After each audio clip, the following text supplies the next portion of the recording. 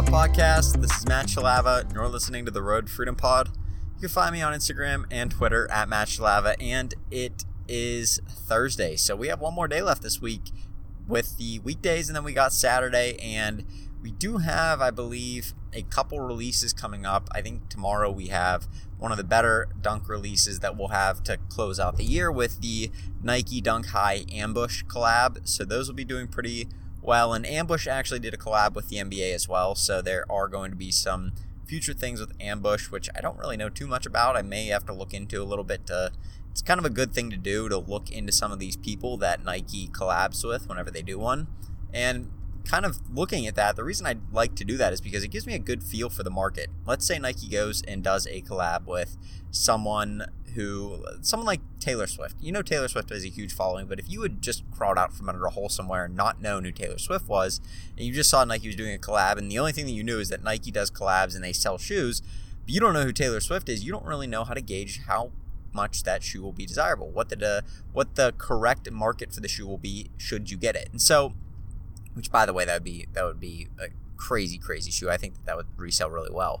But I don't know too much about Ambush, so I am going to look into it, because that could sometimes help you understand what the market is going to be for a shoe, kind of understand what the demand will be, and how difficult it will be to actually cop it. Because comparatively, some dunks are more difficult to get than others. It's all very difficult when you're using the sneakers app from time to time. I see a lot of people kind of distressing and talking about the sneakers app in non-positive ways on social media, because it is very difficult to hit on there. I think that there's a lot of factors at play. I think that Nike, you would have to imagine Nike is doing something behind the scenes to ensure that people that are collectors are hitting the most often, or they're trying to negate people that are trying to buy them only for resale. It wouldn't be that hard for them to figure that out either. I just don't know if they have the capacity to do that. I would imagine they do, since they're Nike. But just think about it. I mean, if you only go for shoes that are high-end collabs or better reselling shoes, I mean, you could just compare what the current StockX price of a shoe is compared to its retail, and then the people that go for over a certain percentage resale. So let's say like any shoe that sells for 150% over what it's actually valued at, those people, and that's all they go for, Nike would easily be able to roll out those people. But I don't believe they do that exact way. I think that they have some sort of methods in place for, okay, this person's a very loyal Nike customer. And you see this. You see people that do really well, that go to the outlets a lot. They typically hit better on sneakers because they just have a lot of purchase history. It links all your purchases up. They always ask you when you're checking out, hey, do you have an email that you're associated with the outlets? And then from those emails, okay, fine, you give them your email, and then you look on the Nike app, and it'll show all the purchases that you've ever made through Nike. And that's really interesting, because you can see all these shoes that you've bought and stuff. And so these people that do outlets, where they do a high amount of purchasing at the outlets and they flip them on StockX, Goat, eBay, they often do better on sneakers because they have a lot more purchase history with Nike. Nike sees them buying a lot. They probably think that they are a very loyal customer, or they just want to treat them well, and so they give them the kind of benefit of the doubt and allow them to buy the shoes. And so that's kind of an added bonus of being a sneaker reseller when you're doing the outlets. That's not always the case, but I do see it a lot that people that buy a lot more from Nike typically do a little bit better. So not saying to go do that, but I am saying, I don't know, maybe if you see a cheap pair of shoes that you can flip that may make you only $10 or something, maybe worth picking up, because then you could flip those and then have a little bit more purchase history with Nike and stuff, and may lead them to give you a better chance at getting a pair of sneakers off the sneakers app. I don't know. But what I do know is that the Ambush shoes will do pretty well. They are a little bit weird. The Nike swoosh sticks off the back of the shoe a little bit, so it is a little bit of a different looking shoe, but overall dunks have been pretty good this year. I've seen the prices drop a little bit, which is weird. The dunks that I got yesterday, I got 2 pairs of them, and both of them aren't reselling crazy high. They'll make a little bit of money, but nothing outside of, I don't know, probably $40-$50 a pair, which is a little bit odd, but that is what we're trending towards. And they're yellow. Yellow is not really a good shoe color. In my opinion, it doesn't do that well. Whenever I see a yellow shoe release, it's not really something that a lot of people really want to wear, but it is a dunk, so you would think that maybe it'd have a little bit more resale than it does. So I don't know. I'm going to sell both of those pairs, get them out, and then just keep things moving, keep flipping capital, keep just, working capital, switching it out with items, and then hopefully getting those things flipped very, very quickly. That's kind of the model that I'm on right now. There are lots of different things that I'll do with reselling where I will take time for certain items that don't take up a lot of space or have the very, very profitable outcome of just holding them. If you're able to hold an item and it's able to appreciate 2, 3, 4x, that's definitely a very profitable outcome, especially when the item costs $100 or $200.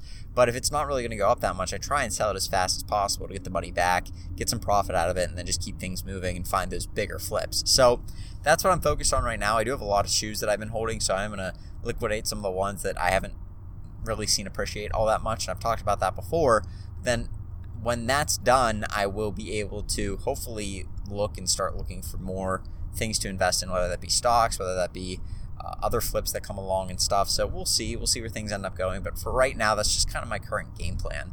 But what I have been looking at a little bit is just kind of different trends and stuff that you see for around Q4 time and different things like that.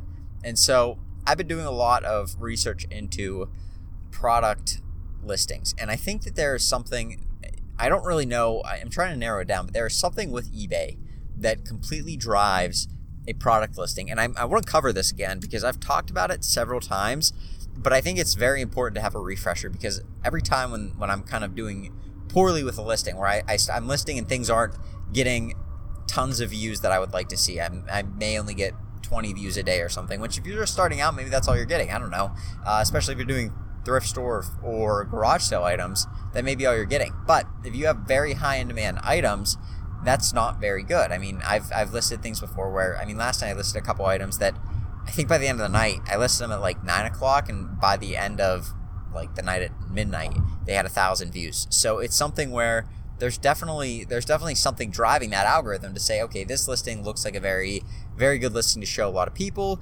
and then what do we do? So I want to cover that real quick because it is very important that I think that everybody kind of gets a refresher on this during the heart of Q4, and it is something that's always changing in my mind, whether or not I should be doing one thing or doing the other thing. But kind of what I've settled on is, for myself, I like to list items doing the title as one of the most important things, and then kind of catty corner with that is the item specifics and using an item listing that is in eBay's database. And what I mean by that is, if you've ever entered a UPC code in for a listing and it brings up, oh, we have this here and you want us to pre-fill all this, automatically do that. That is 100% a great idea.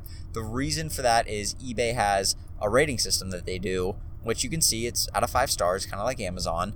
And for whatever reason, I've noticed that whenever I list items using the pre-filled product descriptions and stuff like that, not the pre-filled descriptions, but like they'll give you all the item specifics and they'll give you some more information than you would just normally have if you just had a regular listing.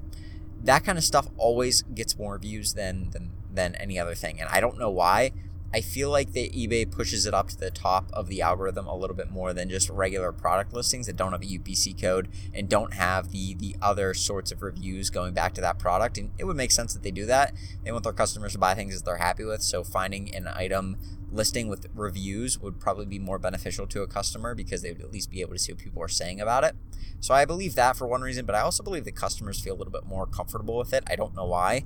I just think that it looks more official in my mind whenever I'm looking for something to buy. And I've been doing this a lot on eBay because I've bought a few things on eBay for Christmas presents. One of the things is me and my cousins do a used NFL jersey swap every year, which is kind of cool. What we do is we find, I don't know how we got started on it, but I think one of us suggested it one year, and it's become just find an NFL player that has changed teams and either drastically underperformed or just like you didn't know that he played for that team, just something weird, like a weird NFL jersey. So in the past we've had like the Khalil Mack Bears jersey because he switched teams from them, but it was like a military jersey. That was a really, really cool one that they did. And then we had, like, we're all Steeler fans, so they did like a James Farrior Dolphins jersey because James Farrior, I think. No, Joey Porter Dolphins jersey. He went and played for the Dolphins after the Steelers won the Super Bowl back in 2005. Just a lot of like really old, like nostalgic jerseys to us basically, and things that we forgot that we remembered, like just random things or players that we had in our fantasy football leagues and stuff, just fun stuff like that. So every year we buy them on eBay. We keep it around $20, and it's very, very interesting to see which ones I gravitate towards. And I try and I honestly try and think about it a little bit because it's something that's helpful to me to realize how I'm trying to buy. And I'm not your typical eBay buyer because I know that you can filter by different things. I know that you can do a few different search things and look at different sold comps and stuff like that to get a better idea. But for the most part, you're pretty much doing a similar thing to what anybody would do on eBay. And I realized that I look a lot more at the ones that have little star rating there. So now jerseys don't have that because they're football jerseys, but things that are very common, things that are new in box, that like an Instapot, that would have a rating for each different model, I would imagine, would be associated with the UPC code. And then as they build more, people buy more, obviously the thing would probably get rated more because just the amount of buyers would go up. So obviously the ratings would probably go up too, because people would rate the item according to the way that they feel about it. So maybe not the ratings would go up, but the number of ratings for that item would go up. So what I'm saying about that is that kind of stuff looks more official. It just looks better to me. It looks more like Amazon. And I think that eBay wants to be able to provide that kind of customer service to their customers. And so for that reason, I think that putting the UPC code is essential whenever you're trying to get the most views on an item, because it just seems to bump it up a little bit higher in the search algorithm, especially if it's a UPC code where people went back to that item and left a rating on the item itself. So that's important. And then the item title to me is just critical, because it really drives the demand for the product and how much you're going to be able to bump yourself up in the algorithm. Now, what I typically do is I do the brand name, and then I follow that by exactly what the item is. So if I was listing an Instapot, it'd be Instapot.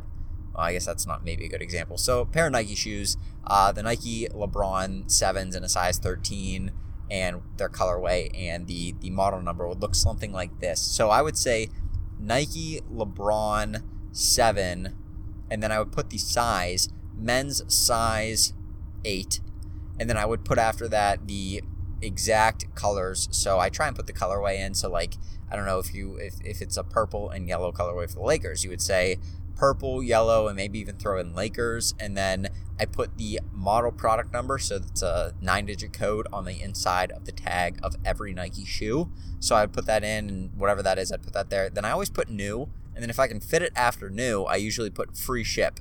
And that's what I do, because free shipping, I always offer free shipping on stuff like that. I just see sneakers sell a lot quicker when I do it, and I'm selling sneakers for speed, unless it's an investment sneaker. But I'm not selling sneakers to try and maximize profit. I'm selling them to get a quick flip out of them. So that's typically what I'll do, and I'll list them with free shipping to get my money back faster on those. So that's my item title. Once I have that done, and once I have the item UPC in that brings up all the generated, like pre-generated product description and item specifics and stuff like that, I'll make sure I'm putting my pictures in. And I've been trying to debate how to do these a little bit better, because I was looking through some PlayStation listings last night, trying to see, okay, there's literally like tens of thousands of these things on eBay right now.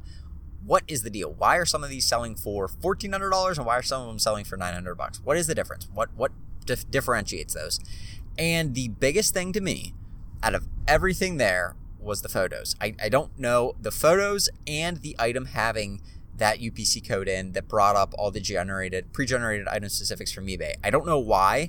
I don't know why that seems to affect it, but I was looking through them and I saw one selling for significantly higher, and when I would click on them, up in the top on desktop, it tells you how many people are viewing per hour.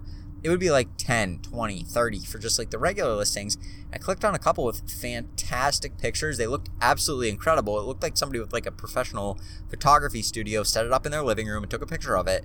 And it had 224 views in an hour. And I was like, okay, well, one, either this person is promoting it like crazy and they are just trying to get as many views on it per hour. But two, it had sold for well over market price. It sold 2 in the last 24 hours. And it's crazy because I don't really know why it was doing that, other than the fact that the pictures really popped out on the page and the fact that the listing was as detailed as possible. It had pre-generated item specifics, it had the description in it, it had the person selling even put in their own item specifics, not like the custom ones, but after the pre-generated ones, I think it takes some of them out of the listing, so you can't edit them because they already know, eBay already knows what the item is and stuff like that.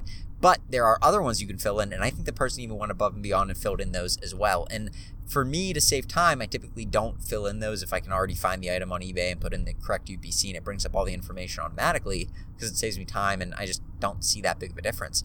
But I'm starting to rethink that, because what I'm seeing on eBay is people listing these PlayStations and really starting to get a lot more views and getting a lot more sold just with doing the things that eBay recommends. Good title, great pictures, and filling out the item specifics. And that's something I'm going to take the time to do tonight. I'm going to try that with some listings that I'm doing, because I've been doing a lot of testing with this, seeing, okay, what's the differentiator? Is it the pictures? Is it the listing? Is it the listing itself? Is there something just about the combination of the title, the description, and the correct item specifics with these pictures that eBay favors? And then I'll try it. I'll try using that exact listing with the correct title and the same item specifics and all that, and just not edit anything with it. And I'll try listing that. Does that work? Well, okay, maybe this one doesn't work. Well, maybe I'll try it with separate pictures that I took over here, and try if this different set of pictures works. Or maybe I'll try editing the title a little bit to fit more like my style of writing a title, and see what I like for that, and see if maybe that sells the item. I don't know. And so that's what I've been trying back and forth, and what I'm seeing is it's just these ones that are getting a ton of views, which is what you want. You want your items to get views. You want to be able to do what eBay recommends. Good title, great pictures, and great item specifics. And once you do that, you should be in a prime position to sell whatever you're selling, or at least have the best shot at selling it, because it should be near the top of the search results. So hopefully that could be something that you can use. Everything outside of those sorts of things, I'm not too concerned with. Free shipping, obviously, is favored by eBay, because they really like that. It's a better customer experience that way. That makes sense. Free returns, another thing that's a really big boost. For some items, I don't do free returns. I do free returns for probably 98% of every item, like 98% of items. There's just a couple that I don't want to have to deal with even free returns on, because it just would cost me a lot of money to have to send the item back and stuff.